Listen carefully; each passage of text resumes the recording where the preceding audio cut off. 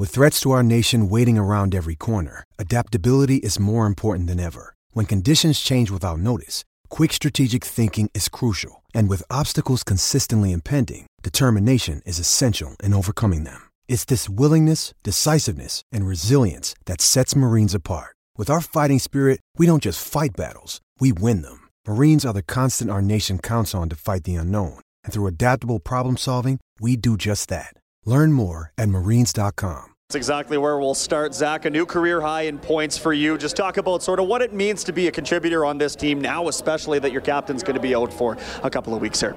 Yeah, it's huge. We talked about it before the game. Everyone has to pick it up a little bit. Obviously, we have to tighten it up defensively. We've tried to do that with him in the lineup, but especially when you lose a weapon like him, everyone has to chip in, everyone has to raise their game. I thought we did that tonight. Very, very different game without the performance of Mike Smith in net.